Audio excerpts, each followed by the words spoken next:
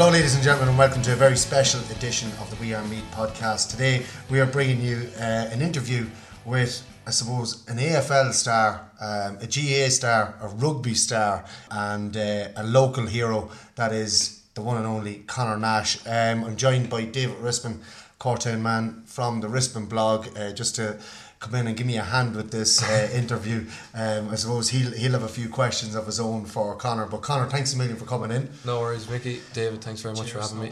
It's a year on, I suppose, since our last interview. Yeah, it is, yeah. And you seem to be getting much better at them, or getting more used to them, because even Balls.ie had you on an interview. I saw they did a Skype interview with you there a couple of months ago. No, they are getting easier, alright. I suppose you kind of have a big spiel sometimes that you can reel off, but with the likes of you, it's a bit different. We kind of go down different paths, and because we're mates a long time, the last couple of years anyway, we can chat about pretty much anything. And yeah, it's basically just having a chat, three guys having a chat, mates having a chat, and and hopefully we can make it easy for you. There's a few dodgy questions in here. I have a few down in front of me, but I suppose for anybody who hasn't heard of Conor Nash, you must be sleeping under a rock. But Conor in 2016 signed a rookie contract with Hawthorns, or the Hawks in the AFL. At the time, he was studying for his Leaving Cert. He was playing for Simonstown. He was also a member of Leinster Rugby, and in the end, he decided to sign for the AFL side, that is Hawthorns, and it's only gone from strength to strength for him. At the time, Conor, you won. When you signed, it was February. You had your Leaving Cert coming up, and not only that, but you went on and played with Simonstown after signing your rookie contract, and won a senior championship with Simonstown. That must all seem like such a long time ago now, and it's only 2 years. well, it is in one sense, but it isn't on the other hand, like, as well, because it seems like yesterday I was coming home and doing a bit of homework in the evenings and then going to training and stuff like that. So a lot's changed since then, but yeah, it was a busy time. It was a busy year because of Pat's football. There was Meath Minors, I think, as well. Oh, that's right. Yeah. Then there was Leinster Rugby. The Leinster Youths was in before Christmas. Then there was Irish Youths training for that over Easter. So there was a lot on my plate. And then in the meantime, I went out to Australia for 2 weeks in February for training with Dad. So where Dad came along as well. So, and I came back after those 2 weeks with a contract, and I immediately rang the Leinster boys, said, "Look, I'd like to meet you. This is what I've got on my plate." I was just keeping them in the loop, and that's what they wanted, was as to what path I might go down. So I met with them. They put in front of me the path that I could go down with them. I mulled over the decision for a couple of weeks with Mum and Dad and whatnot. So you mean Colin O'Rourke didn't pull you aside at that stage and say, "Well, this is the path I have lined out for you"? No, he did. He had his word, all right, but he knows that at the end of the day, it was all about my best interests. Yeah. I said to the Rugby boys, "Look, I'm going to sign this contract. I'm going to do this, and I'm going full tilt at it for the next while. This is the path I want to go down." It was a new experience that was the main attraction for me. But yeah, it was hard. And then once I got that signed, I was able then to just I wanted to get it out of the way as quick as I could, because I had the Leaving Cert coming up as well, which was important to me at the time. So I needed to get that done and then just focus then on the exams and can go from there. But after your exams, then you decided to focus on a Keegan Cup. Yeah, come back to Simonstown. I did. Yeah, I think I played one game. I think it was against Manalvi out there in Screen. That's right. That was like my first proper start. And then kind of the bug bit me, and it was kind of on hold then because of Leaving Cert and whatnot. But then afterwards, it was full tilt for the summer, doing my own bit of training with the Aussie Rules, getting ready for that. But yeah, I loved it. Just loved being in and around the lads, and it was a brilliant few months that led to something extraordinary, really. Yeah, something special, and I suppose that thing you're talking about, that I suppose that feeling of being with the lads and whatever, you caught the bug again last year, so you did. So you went off to Australia. You were playing with Hawthorns for the year. The year didn't go too well for Hawthorns, and didn't go too well for yourself either. No. Your first year, you got an injury within the first 3 or 4 games, a bad injury, a hamstring injury. I had a great pre-season. I was killing it. I was training the house down and was really getting comfortable with the ball. And I think it was round 4 or round 5. I think I missed round 4 or something else. But it was my 4th game anyway of proper football with the VFL side, Box Hill. And the hammy went to jump. I was jumping behind the lander, contesting the ball, and the hammy went. It knew straight away, just completely pinged the tendon, and I think it's a bicep femoris or something like that. The main muscle in the back. So, it wasn't great at the time on the pitch. The physio said, it doesn't look too bad. It is a decent one, but maybe 6 weeks. And then when I got the scan, I could see the completely ruptured it. So it ended up being a little bit longer than the... Yeah, it was 3 months all up from the time I played. And at the time you were living with Conor Glass as well, and Conor Glass, he got his chance in 2017 to go on to the senior team. So he was playing he went on through that time to play some really good football with the twos, then got his call up for against Fremantle in Perth, and his family were over as well, and he got to play, I think he played the last 6 games I think that season, similar to what I did just then, but it was kind of, I suppose I was so happy for him at the time, like he was my best mate, like to see him move on and make the step up, but then it was hard for me then to be in rehab on Saturdays when the lads are playing games. You're going out there at 7:30 in the morning to just do some running and weights and physio and stuff like that. So all the stuff that you love. Yeah. I was just gonna, it must have been one half, you must have been delighted for him obviously because you're great friends with him and you're living with him and stuff, but then on the other hand you're there doing your rehab for 3 months and you're probably thinking in your head, geez, this could have been me as well. Like that must have been difficult for you mentally as much as physically trying to get back. Yeah, it was, and the family were meant to come out during that summer, but Dad had just moved away abroad to a job in the Middle East, so it just wasn't going to work. Mum was flat out as well, so they didn't get out. So then that was hard. Then not seeing them. So those couple of months were kind of hard. But look, it was looking back, and it was a brilliant time for myself. I was able to get my body right. There was a few other issues I could look after, and when I did come back, I came back in great nick and. I was just kind of bounced off that for the last while. Since. Well, I was just going to say how you came back in great nick. You got to finish off the season with the Box Hill Hawks, and then you came home as you said already, alluded to, in great nick, and the call again came from Colin O'Rourke. You were home, you were a free agent for the rest of the summer, and you came back into the Simonstown squad and helped Simonstown to a second Keegan Cup. And that was the thing that I was saying, is that you love, that love for you have for the guys you grew up with, for the club and the whole lot. That came true again for a second year running, even though you probably shouldn't have been playing. I shouldn't have been playing, but I suppose when I came home I kind of got caught up in it all after the year I had. I was like, geez, I need something to go right for me, so I got caught up in the whole community aspect and people asking me to play or I should play a bit or whatnot. So I knew once I talked, I think it was in the quarterfinal against Dunboyne, once I talked that I'd be coming on at some stage. I was hoping in the back of my mind that I wouldn't have to come on, but I did come on, and from there I just kind of got going and snowballed and said, well, look, we've gone this far, I've played a bit, so might as well keep playing and see if we can try win another one. It'd be special. But, you played the quarter-final, we beat Dunboyne, you came up and you played the semi-final, and at that stage I think maybe news may have got back to Australia at that stage after the semi-final, but nobody said anything anyway to you, and you got to play the final with Simonstown and win against Summerhill. But you did get a call, or you did get something from back in Oz. They just sent a message. It was one of our recruiters just sent a message a couple of days later. I think I might have been up in the Boar's Head, I think, with yourself or something like that, celebrating, but no doubt.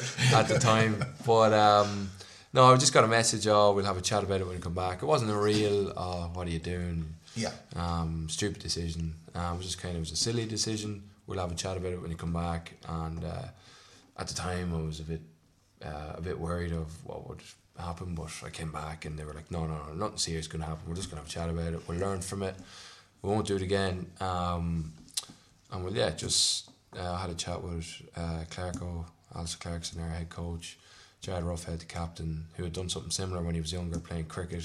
I used to go home at the weekends playing cricket and stuff like that. And then I think he got injured or something. But it was just kind of, look, what I'm doing now is professional sport, and it requires a certain level of discipline in that regard. So and it meant then that when you came home this year, when we really did need you, you had learned your lesson, unfortunately. But you're still hopeful though. There's a funny story with that actually, Conor, because when you came home, obviously you were home before the semi-final against Dunboyne, and on the programme. There was 30 numbers on the programme and 29 names, and number 30 was left blank. Was it? And I was being questioned by everybody, asking, what's the story? Is Conor Nash talking out to just leave number 30 free for Conor Nash? I didn't actually know that. That's news to me. But I know when I came back this year, I kind of put the foot down in the middle of the year. I said, no, look, no matter where you are or where the team is at, I just can't. I can't be playing anymore. So what we'll do is we'll take it back a little bit to this year, because obviously after winning the Keegan Cup with Simonstown, and then obviously your coach Alistair Clarkson having a quick word with you and whatever when you went back, you went straight into the Box Hill again this year, and no injuries. No. In flying nick. Yeah. Perfect nick, flying form. And tell us a little bit about your Box Hill experience this year. Yeah, so we had a great another pre-season. We did a lot of different things. Did a bit of different training. Did some stuff in New Zealand for 2 weeks, which was brilliant. And I hit the ground running from the start. I had some really good form all year. A little bit of a lull, kind of right around maybe June. Just a bit of lull in a few games. Like, form isn't always there. But then came back strong then for the next few games and got my chance. Got my chance then against Geelong. Yeah, I was just going to come to that. Like you impressed during the Box Hill, and then your parents came over. Yeah, they were over to Australia. They were over for a month. Brother Edward and sister Lauren as well were over, so they're all over. It was a great time. It was coming towards the end of the month, and I was kind of hoping I'd get a chance within that month that they might see me play. You thought it was gone, didn't you? I kind of thought it was gone, because they were going home on the Thursday, and we had a game against Geelong on the Saturday, which was a massive game. It's our biggest rival, or they're our biggest rival. So I was thinking, he probably won't be debuted in something like that, because it's a real kind of, I don't know, cauldron of fire, that type of game. Like it's a big game, so a derby match. A real derby match. So I thought it was slipping away, but then I got a call. We're all in the car on the way down to actually a hot springs spa. Lauren wanted to go down to it, so we all went down there, and I was driving the car, and I put the phone on loudspeaker, and there's only 2 reasons Clark would ring it. One is good news, or 2, it's bad news. Well, he's never given me the good news before, so he couldn't give me the bad news that I was dropped. So I was thinking, well, this is probably going to be good. So I put him on speaker or whatever and said, I'm all in the car with all the family. He said to Mum and Dad, I know you're going home on Thursday, but any chance you'd change the flights, because Conor's going to be playing on Saturday against Geelong in the MCG. Which was, the car erupted, and it was pretty special. Crash, yeah, it was. To be honest, I was very nervous that day. The whole day, I couldn't get over it, and I was shaking nearly. Couldn't really concentrate on different things. So you couldn't concentrate on the spa that you were going to? No, I couldn't really chill out. But I couldn't really chill out, and. But after that day, it was fine. Once I got back with the boys, I think once I was in amongst the lads, and I tried to stay with them as much as I could, whether we had a bit of time off to go for coffees and meeting with them, just staying with them. But then there was, before you jump forward, there was the team meeting, where none of the players knew, and you have this kind of a cinema auditorium type thing going on, and there's a video of that up on Hawthorn's website. It's a classic, where Alistair Clarkson, he seems like a real character of a man. Really good. He really is. He is a very good lad. He likes to make a big deal of different things, and he has a joke a lot of the time. Like, he know all the crack with all the boys, and he loves being in the know of what's going on. And so you have the 3 Conors. Yeah. Conor McGregor, Conor Glass, and Conor Nash. And then I can't even remember what it was. It was something weird. It was something to do. It was Irish dancing. There was an Irish dancing company over doing the tour of Australia. There was, and he took. He said that they were bringing news on to try and up the sales of the tickets, and that this was the I suppose the marking, and then they showed the video of the Irish dancers, and he's got Conor McGregor's face and all the other dancers, and then all of a sudden you arrive in and it's your face on one of the dancers. It was kind of like a jib jab, you know, one of those, but it was brilliantly done. And he says the reason for this is because Conor's going to be making his first start on the weekend, and the lads just seem to really take that. It's a very special moment when someone makes their debut, or it's announced that they're going to be playing at the weekend, because you see them, especially I suppose in our case, coming from Ireland, moving over and whatnot, and then a new ball, new game.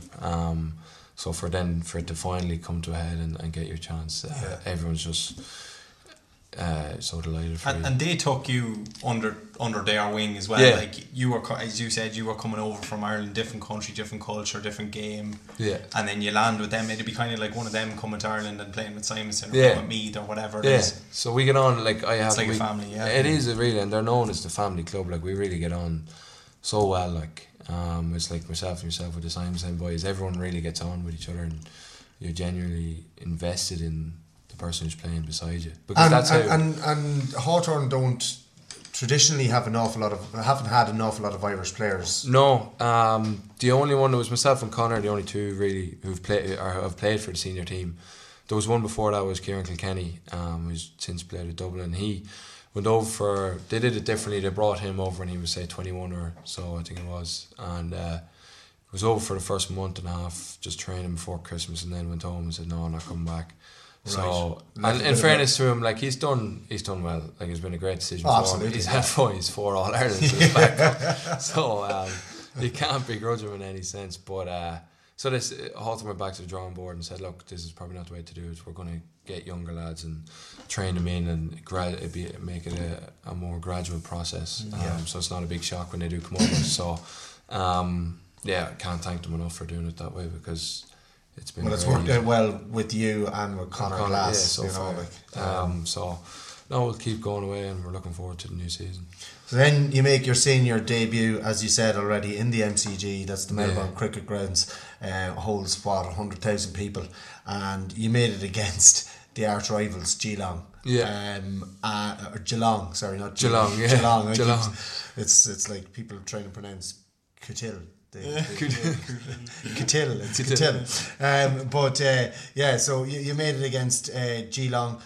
Geelong. I can't even say it. But two Irish players, Zach Toohey and Mark O'Connor, obviously playing for Geelong, and that must have been a special day as well, going out in your debut against your arch rivals, and to have two lads that you're friends with as well, because that's another thing, all the Irish lads out there stick together, even if they're playing for different teams. And we just want everyone to be playing every weekend, playing seniors every weekend. Like Mark and Zach both sent texts into the group or whatever before that, best of luck, Nash, don't go too well because we need to win or whatever. So it was brilliant. Like it was hilarious when the first one there. I think I might have went on Zach at the very start. Zach came on me because I was playing forward, he was back, and I think he might have came to me first, or he was on me for the first centre bounce anyway. So it's gas, alright. But and then after the game we had a great chat. Like we shook hands with every player, and then the three of us came together. We had a great chat for a couple of minutes in the middle of the MCG, which is it's brilliant to have the three of us there. And you on that day as well, not only did you make your debut, but you got your first mark and your first shot at goal. It was a class mark. It was shot at goal though. No, it was short. I needed your long range kicking boots, but no, it was a good day. Like I was just focused on doing the simple things that day, which is what they asked, which was just work hard, be a menace, try to tackle as much as you can up forward, which would be unusual for say a taller forward than myself. Which you did. So I did. I had a good day of tackling. I think I actually got marked 2 or 3 times, and he said it to me after. So why did you have to tackle me so many times? But no, it was brilliant, and from there just kind of took each week as it came. And with every debut as well, of course, after every game you've got the Hawks theme song. Yeah, you do. And for a debutant, after their match, you get to go into the circle, the centre of the circle, and sing Hawks team song. Do you want to sing the Hawks team No, song? I won't. I don't think I will. I won't. I think people can look that up for themselves. But, you should really look it up because it's different. It is very it's very strange for anybody over here in Ireland looking at it. But it's a massive tradition over there that you sing the song sing your club song whenever you win in the rooms. And you really are a happy bunch at Hawthorn. Well, which is the first line. You stand in the middle and you traditionally get a Gatorade shower or water and juices or whatever, cups of things thrown over you after it. But I didn't for that reason. I think they just laid a new floor, which... no, they were afraid of you. Oh, well, they've seen the size of you. We can say that. We might say that. It sounds better. Yeah, it sounds much better, so it does. Then obviously that was round 21, and you get your debut, but you obviously made a huge impact, and you go out then again and you start against St Kilda, and you get your first goal. That game was in the Docklands. I'm not sure, where's the Docklands? The Docklands in Melbourne, yeah. So it's literally just the Docks, which is right in the city centre, which is it's now called the Marvel Stadium. Used to be the Etihad, and it's a closed roof stadium, so it is. Okay. So it's pretty cool. It's a flat deck, hard deck, and a really good atmosphere. I think it holds about 50,000. So when it gets a good crowd in there, like, it reverberates around, and I love it because it's just real fast, and it's not a slippery ball. Like, it's always going to be dry because the roof is always closed no matter what. And I had a good game that day. Actually, a great game and got my first goal, which was pretty special as well. Yeah, and your first isn't that the one where you sidestepped him? Yeah, that was where I did a little jink and went around and just. And again, they were talking about that on some of the TV shows over there, and they were saying, like, they just couldn't understand. We were all looking at it going, that was a simple sidestep. What did you saw it, David? But I suppose that's the Gaelic kind of coming in. Isn't it? Like, you're bringing that into your game, you're taking a little sidestep on that. Like, they wouldn't even think about doing that. We were talking about that off air. Yeah, there's little things like that. The regular Aussie would take the mark. Like, I was only probably 5-10 metres out, pretty much straight in front. So they'd take the mark, walk back, and then just put the set shot through. But I saw a man coming, and I'd done it. It was funny enough, I'd always kind of done it in training. Like, I'd done it, I think, 2 or 3 times in a couple of weeks leading up to it, that someone coming flying at you, like, at an angle, they're no more going to stop, like. So put a little jink on, and then you've got the whole open goal to just dribble it in. So that was the easy one for me, you can make sure. You made it look easy, and it probably, like, but for the Australian football fans, they were like going, God, like, it was just, and we were all like going, he can do that in his sleep. And I suppose the next game, I think, was Sydney, is that right? Yeah. And this was in the SCG. Yeah. And again, you had a really, really good game, this one, and in fact, it was a really tight game. Yeah. And one of your tackles was, key to you winning that game, and it was a massive tackle that you put in. The player receives the ball, you came from the blind side, knocked the ball, you tackle him, knocked the ball out of his hands, but you knocked it straight into one of your players' hands, and you get a goal from that, and you end up winning by 2 or 3 points in that game. It was only a couple of points, but it was a massive game because Sydney are probably on a par with Geelong as our arch rivals. So we were going up there to Sydney, up to their territory, and we had to win that game to come top 4, to finish top 4 in the league. And if you come top 4, you get 2 chances in the finals, where 5 to 8, it's knockout from the very start. So it's massive to come top 4. I mean, we were behind, I think, the whole game nearly until the last quarter, and I think we only won by a few points, but it was brilliant for us to finish on a high in that season, or in the regular season. So it was a brilliant game, and it was a hostile environment going up there, but it was something like again, these new experiences come along as you. It was like going up to O'Mahony's on a Sunday morning. Yeah, something like that. Something up there to Paddy O'Brien Park. Well, again, you made your mark, and the Australian football shows, the Fox Footy show, they were talking about you, and you won the Bring Your Boots award for that tackle. Which, like, to have all the TV shows talking about you, never mind just about your debut, but about your skills and about what you were bringing to the game. You must be really proud of that as well. well, you don't look for recognition, but like it's good when, or you don't get hung up on it. Like, and no, but it means you're doing something right. Yeah, exactly. Yeah. So that's, and you just say, right, they're talking about it, they're saying good things, tick, and move on. But it's more the appreciation and the approval from your teammates. If they say to you after game, geez, I really liked your tackling, or I really liked your marking, or your physicality, or things like that, well then that's all you can ask for, that you're bringing something. That win meant that you were through to the finals. Yeah, anyway, so it did. But on the 23rd of August, you re-signed. Yeah. So your 2 years were nearly up. Yeah. And you re-signed, you got a new deal, and it's a new 2-year deal. Now, you were a rookie. Yeah. Just explain to us what happens now. Like you go into the next phase of rookiness or something. Yeah, rookiness. That's not a bad word. So the first year I was on, I signed 2 years at the start. First year was like a category B, which is internationals really, or kind of special cases, as in an academy player or international. So I spent a year on that, and then we got another guy who needed to be put on in that spot, and you can only have one there. So I got moved on to the rookie A then for the year just gone. Rookie A list, and then next year it'll be just like a normal rookie, and then the second year of the 2-year deal, which is 2020, will be the senior list. And you can only stay on that list for a certain time. The rookie list, I think you can only stay on it for 3 years at a time, or 3 years all up. I'm not quite sure, but like it used to be a big thing in, say, a couple of years ago, when the rule was that rookies couldn't play senior games. They had to be elevated to the senior list to play a senior game, but they changed that a number of years ago to that it's a level playing field. You can select whoever you want, no matter rookie or senior list, from the list of players. So it was great to get that done, and I was never going to be going anywhere else. I was just a Hawthorn. I've been with them since 15, so. Yeah, and you could have, like, that's the thing, you could sign for I wanted them, if there was enough interest there, you could move away. Your agent would have to, because Connor's got an agent. Your agent would have to negotiate that for you. We just think that's class. Have you got an agent, David? Yeah, I have one in Carton. You probably have one as well. No, I'm too old for an agent. There was no agents in my time.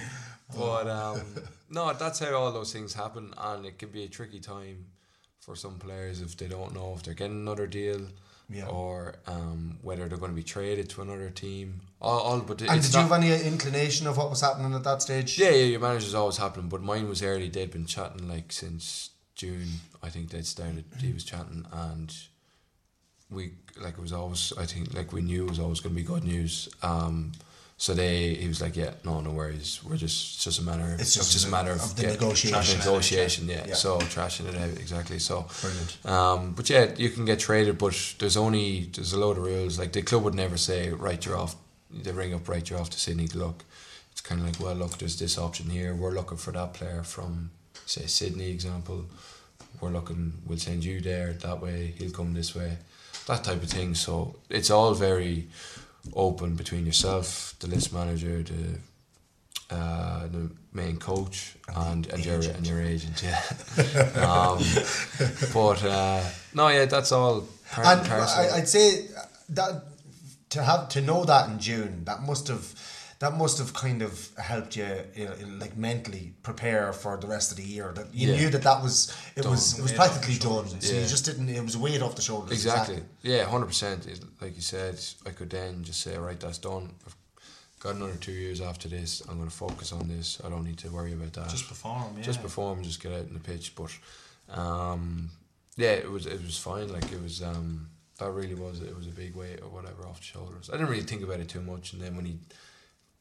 Peter, my agent, did say that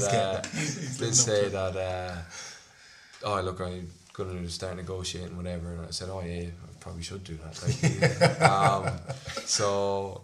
I didn't really think about it too much. Just try to focus on the stuff on the pitch. And obviously you focus well, because now we're moving on, and you go to the finals, and now disappointing finals for you.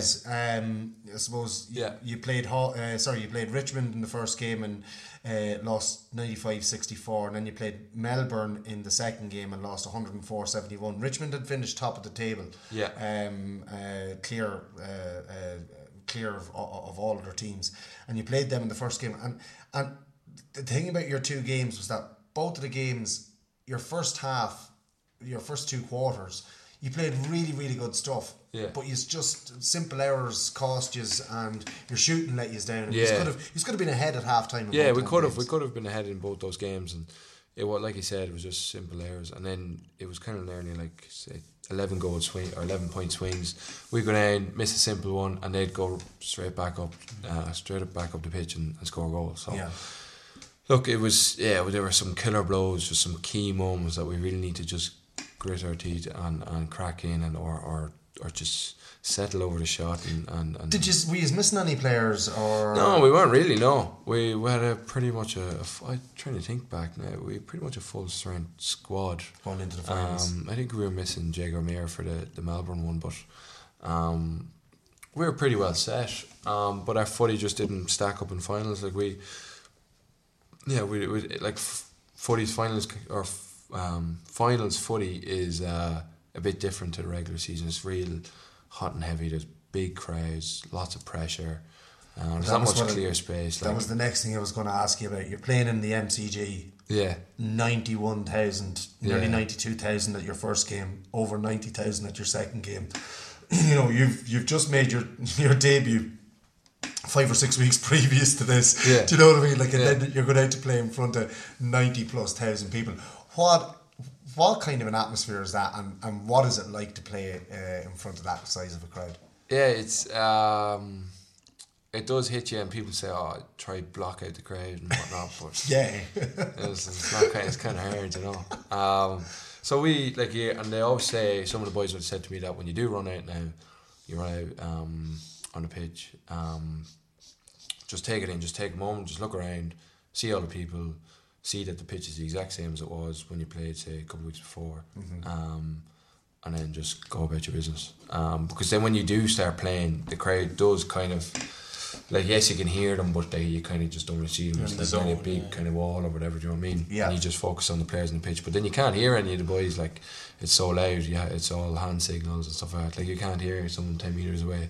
You can't even run over them. Oh, yeah, got that message, and then come back to you. That has to be surreal for the likes of yourself, coming from, do you know, you would have played in county finals and that, but like, you're talking 4,000 or 5,000 to be thrown into this kind of cauldron. 4,000 or 5,000 noisy Northside Blues, I can tell you. It's not far off it. But no, it was nuts. It really was. But then you just kind of grow into the game, try to do one or two things right to start, and then you just a bit of confidence.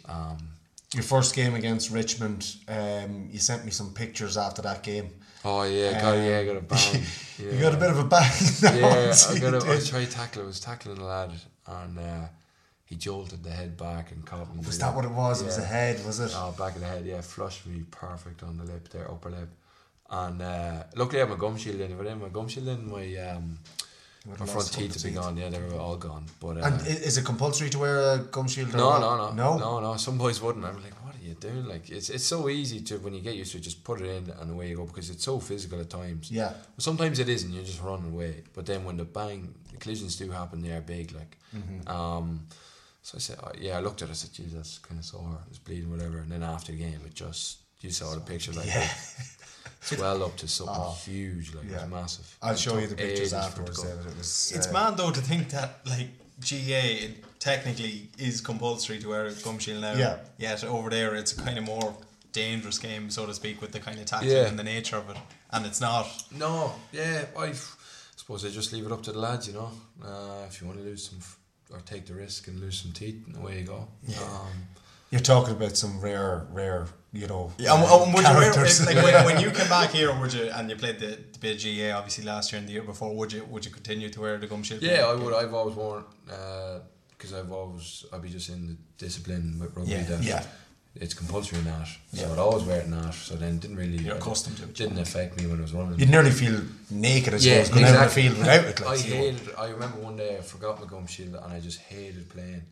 I couldn't get into the game at all because I was like, geez, my gum shield it's not there. Like, it'd be in your head, like if I get a bang. And and I probably would make it would actually make a massive difference, because I know lads have lost lots of teeth in Gab, but no, I think it's just something that has to be done, and it's kind of a bit of common sense. Well, the year, I suppose, ended on a disappointment, not getting to the final of the finals games. Yeah. Because I don't know how they like, he was saying there the game finals, not final games. Yeah. That is But a load of words. it was although it was disappointment for Hawthorns, you weren't really expected to do as well as you did.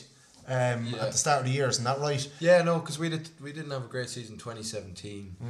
I think we'd missed the finals. We came, 10th or something. 10th, yeah. So come back this year, people are like, Hawthorn, they're kind of in a rebuilding stage, but we must have done it on the fly, because we got there, we came 4th in the regular season, and then yes, we played 2 finals and lost both of them, but it certainly was a step forward, but certainly not where we want to end up.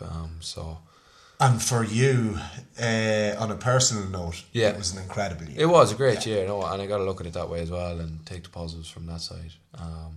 Yes, the senior lads who've been there years and have been playing week in, week out can say, yes, disappointing year, didn't win a premiership. But for younger lads, us starting off, we have to be positive with the little marginal wins we get along the way. So, very happy and looking forward to next season. For a 20-year-old, yeah, you look for a 20-year-old to look at what you've done, like Conor. It is remarkable, and I hark back to 2016 when you did your Leaving Cert, having got a contract, and to do so well in your Leaving Cert. We've discussed that before, well over 500 points in his Leaving Cert. To have the wherewithal to look after all these different things so well, help Simon stand out, to discuss your future with Leinster Rugby when you didn't really need to at the same time, and then to go over and do what you've done the last 2 years, and to get your debut the summer just gone, and to play so well and get to the finals, you've done so much in such a short time. There's a bit alright, but I suppose you just it's not the end goal. You want to keep going. Next year I played 5 games this year towards the end. I want to play as many as I can next year. He just wants to keep improving himself. That's the thing. And the thing about you, and I'm not just saying it because you're here sitting beside me, and chatting, but the modesty of the man is just unbelievable. And you come back and you're the same kind of bloke. We can sit down here and talk to you. You're not a big shot, exactly, even though there's many lads that come back. You're a great role model to young kids growing up, looking up to you and that, and I think you're a credit to yourself and your family as well. As you speak about role model, you've done a few little things when you were back. While you were over in Australia, you went to visit schools and to GAA clubs, and since you came back, you've been to a few schools and helped out with a few different things. Yeah, no, I did a few things. I was in Paul's there. They're the arch rival for myself. I'm an Ollie's man. So I'm getting into Ollie's next Monday. To help out there. That's St. Paul's National School. St. Paul's National School, St. Albert, yeah. So, for the Northside Blues, it's Paul's and Ollie's. Yeah. So I was in there. I've met up with a few people and given a few jerseys to a couple of different people. You did a bit of training as well, didn't you? You did a bit of training with the underage? Yeah, I've done a bit of training with, I helped out with my sister Lauren with the girls team there. Now hang on, were you training them to play Gaelic, or were you training them to play AFL? No. It was Gaelic. There's enough of our players gone. Yeah. No, it was Gaelic, certainly Gaelic football. They have a great team there, great little team there. Yeah. Although I think they lost the final the weekend, so maybe didn't train them too well. But no, it was a few different things like that just keeps myself busy as well while I'm at home. So I was doing my own training. It's great. As he said, unbelievable role model and great to have you. So you finish off with the Hawks, and you decided it's off season and it's time for holidays. So you came home. Yeah. You came home, but you brought a couple of lads with you as well, didn't you? I did. There's a few of the lads came over for a visit. Yeah, I brought Harry Morrison and James Cousins, who are 2 young lads we get on very well with. Same, myself and Conor, they're the same draft year as us. Where are they from? They're from Melbourne themselves, just outside Melbourne, country Melbourne. And you decided to bring them on a tour of Europe, not even Ireland. Europe. Yeah, they did a tour of Europe, but we brought them over in return because they'd never been outside Australia. They've been to I think they've maybe been to Bali or whatever, which is part of like a territory of Australia. Yeah. I think. Don't quote me on that, but they hadn't really left Australian waters or whatnot. So to come to Europe was huge for them. They followed us maybe 3 or 4 days later. Came to me and I met them in Dublin, into Navan for a night. Then we went to Dublin for a night. Were you in the Palace?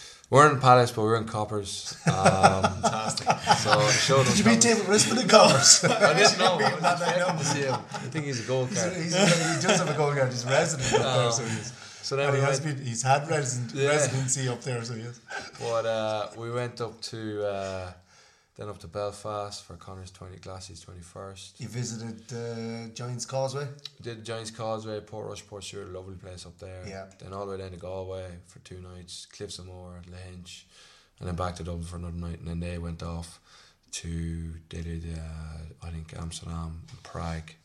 Were you not supposed to I go was to a meant- couple of these? I was meant to go, but I kind of got caught up, and then Granny wasn't well, so I said I'd hang around, and just spend the time with her when I can. But I was flat out. I needed a break. Like they were going, like when they're finished the 2 or 3 weeks, they're going home. Yeah.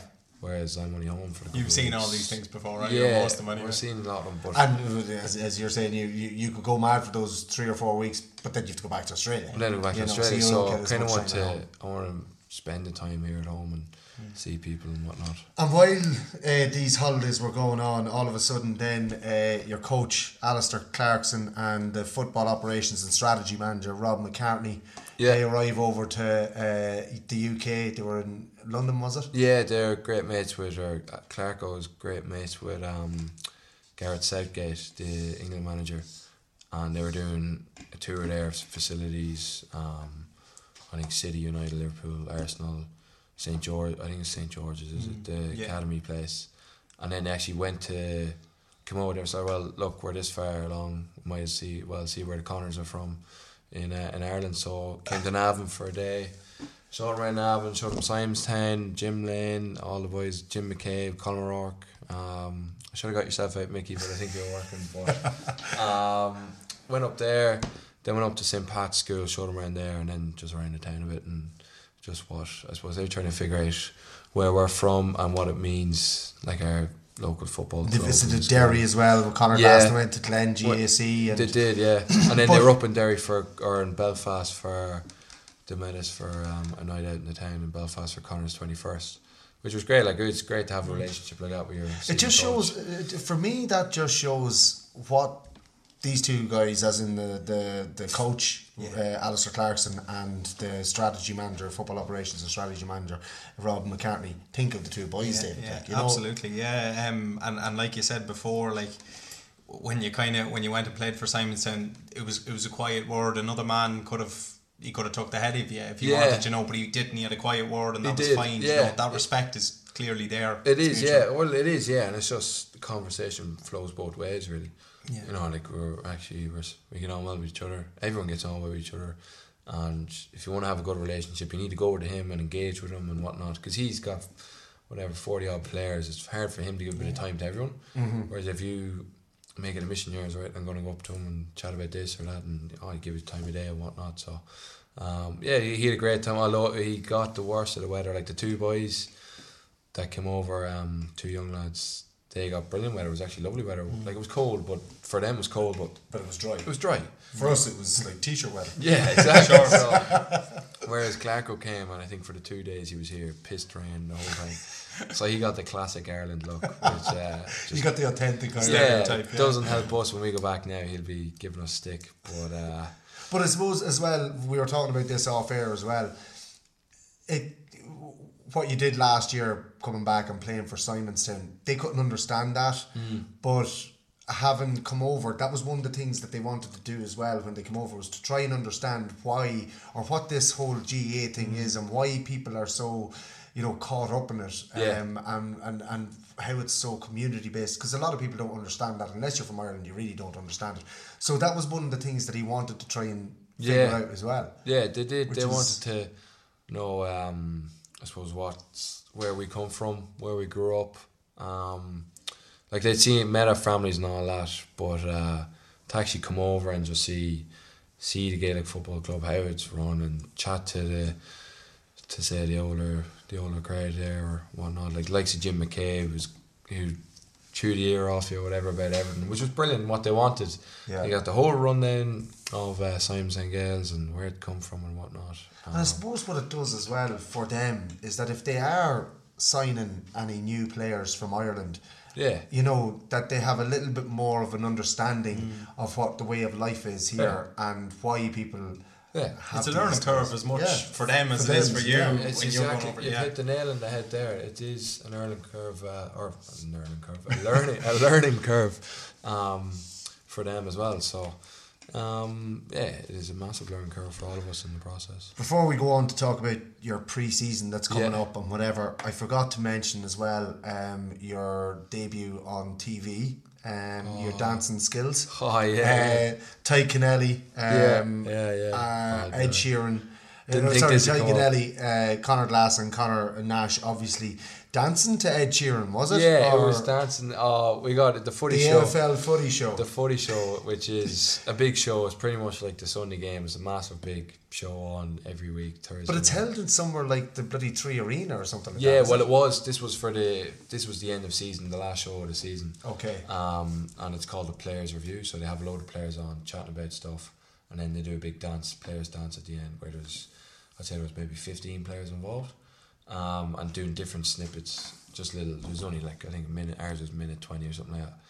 And it was Ed Sheeran. It was Galway girl, but like Ed Sheeran isn't even Irish. Like, so, it was Galway girl. And we all somebody said as well when it was tweeted, why have they got the Italian flag on the stage? It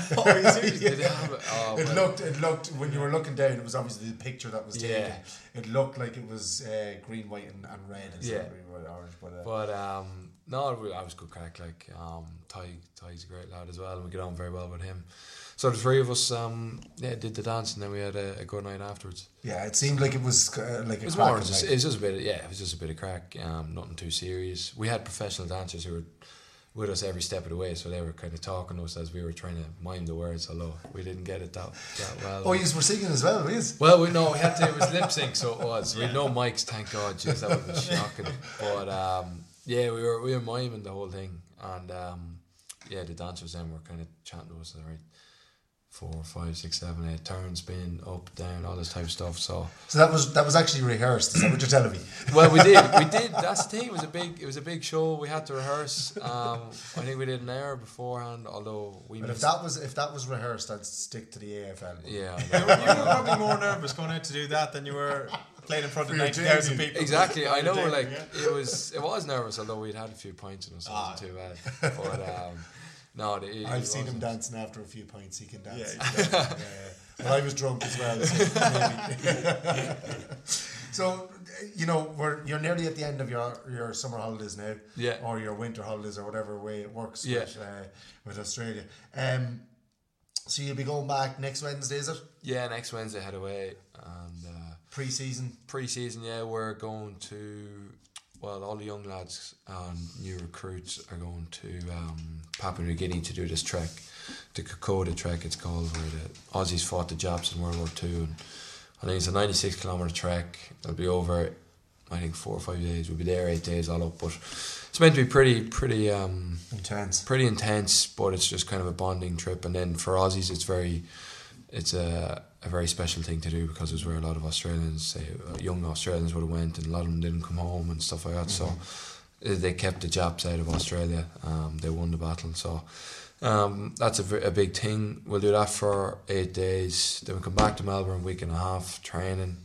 The older boys will meet up with us again, and then we go off to Queensland up north to do a hot weather camp by the beach. So that'll be pretty intense, and then I'm back here for Christmas. So it's a short stint, but it's a tough stint. Like it's get back, moving around. Yeah, a lot of air miles. So trying to take the break as much as I can here. We saw the pictures that you posted last year in New Zealand. So although it's intense, it looks like the chance of a lifetime at the same time. Yeah, it's brilliant stuff. Like visit these places. Yeah, like I don't know. When else would I go to Papua New Guinea?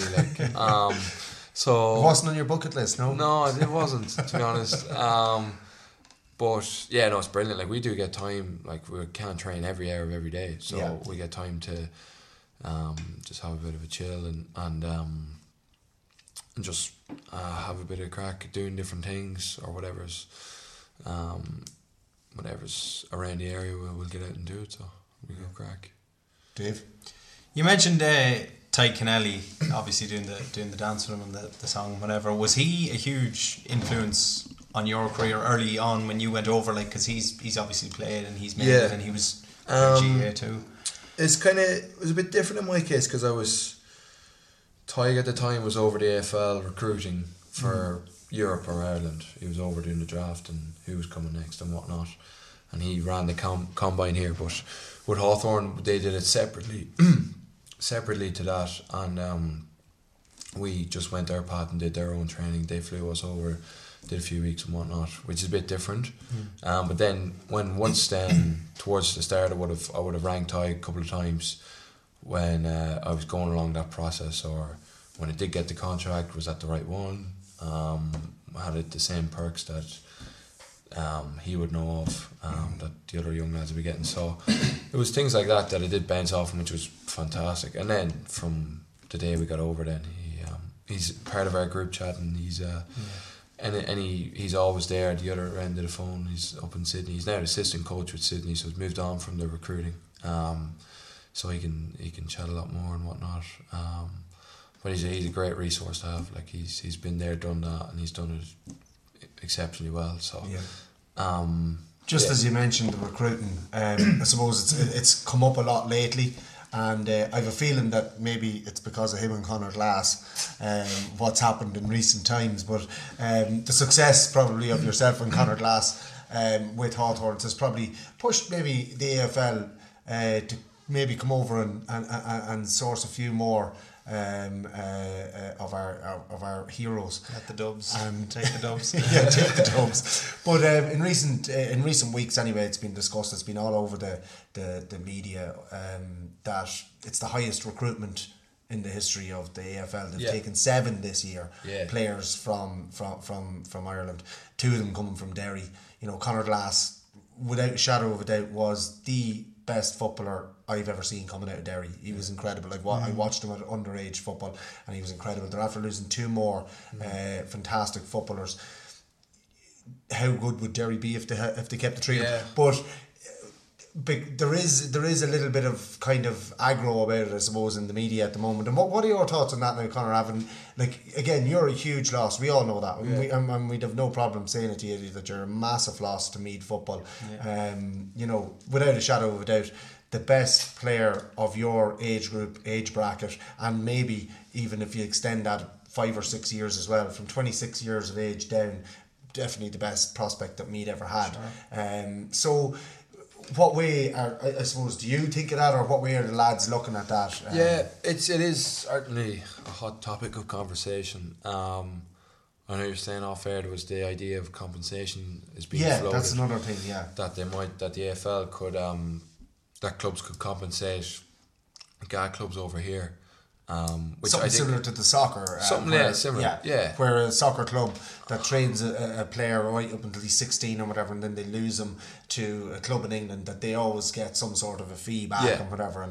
And I suppose the reason for why the GAA are thinking of that is that the resources that are put into clubs to train up players like yourself till they're 18, and then the Aussies can come in and just walla walla bing bang. You know? No, they're. I don't know. Like it certainly, it would be brilliant if they could, in some sort of way, maybe a fee of some sort. But then again, I suppose, like you look at my situation where I was football and I was rugby the whole way up. Yeah, exactly. So then, do you compensate both of them? Yeah. Do you compensate one more than the other? Because there's no doubt about it that your rugby skills carry through to GAA and carry through to the Aussie rules. Yeah, you know so that's the other question. Like, if he does play 2 or 3 sports, we compensate everybody. Just give the Irish government money. Well, you lose it certainly. JP McManus did just and let them distribute it over the I certainly think there is a case there for some sort of compensation for the certainly has to be the club.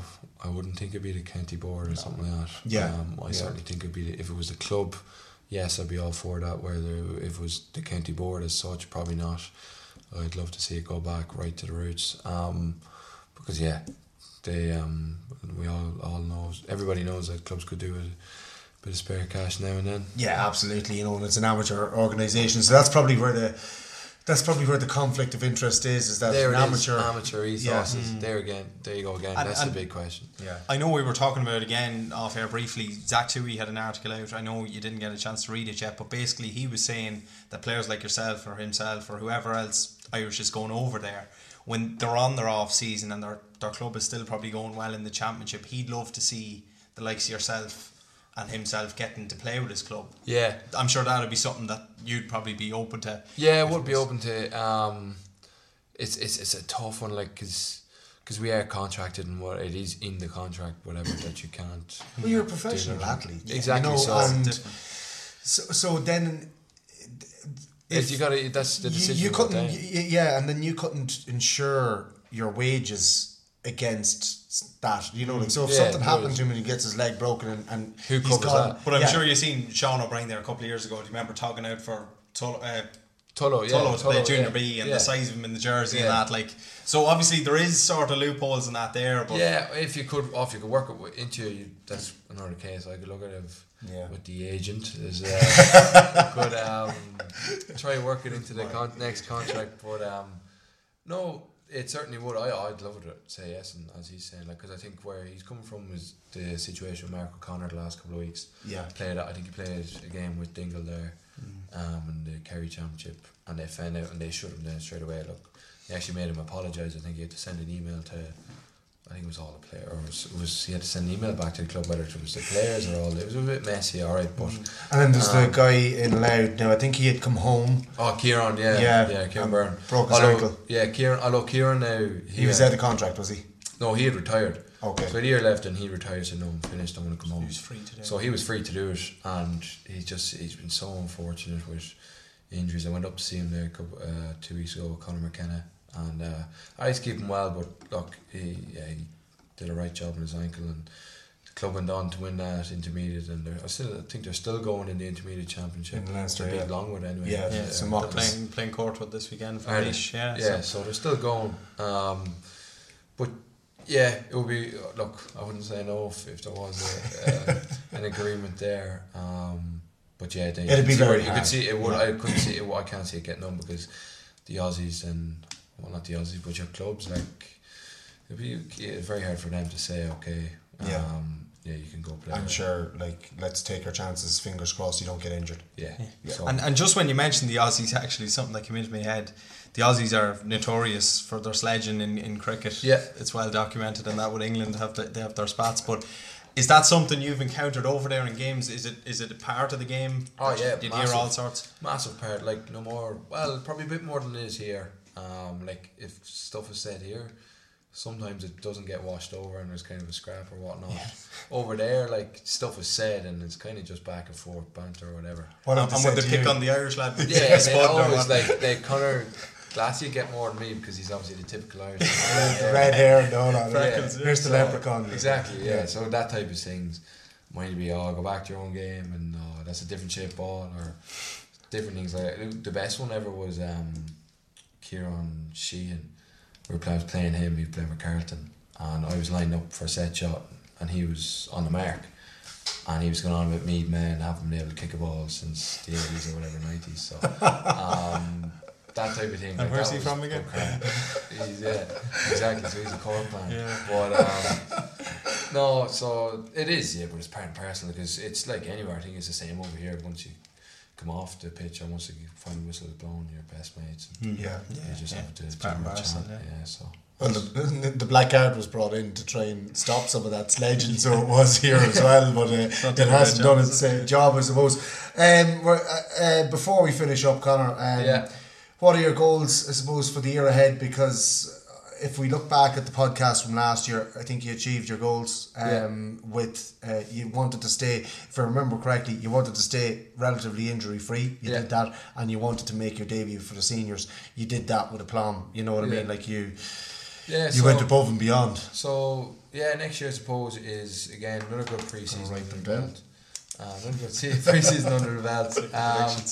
And then yeah, just play as many games as I could. Look, if I could obviously play more than 5, which I played this year. Yeah.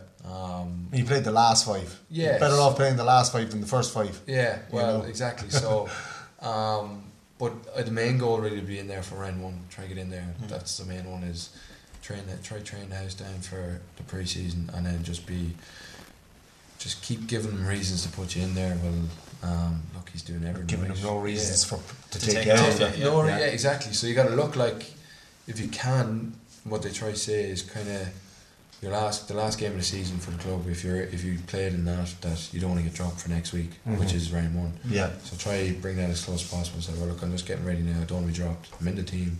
I don't want to be dropped. So like, there's going to be challenges, and I think we turned over 10 players this year. Whether we traded a few, we got in a couple. We'll have new draftees. We delisted a few. Any retirements?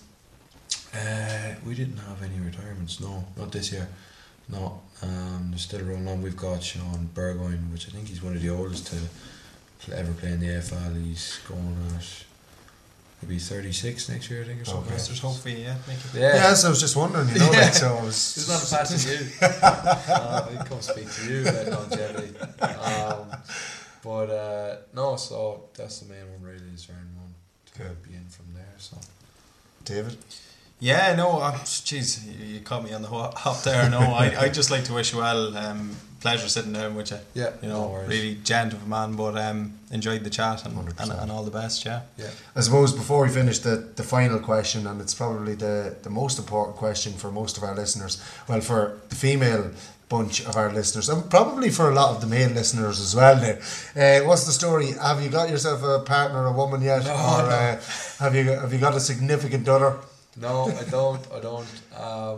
No, I'm staying on my own for the next little while. A few more nights in coppers, maybe. Well, it'll be, and it's just easier, I think. So, I'll stay away. Mom has said, try to keep it Irish if you can, but we'll see what happens anyway. So basically, you're going back next Wednesday. So Yeah. for anybody who's listening in, you have until next Wednesday. I wanna thank Conor for coming in. That's, you know, he's a great mate. We'd be in contact with him all year, and as I've said before, you know, and you alluded to it already, he is just a role model for every kid in Meath.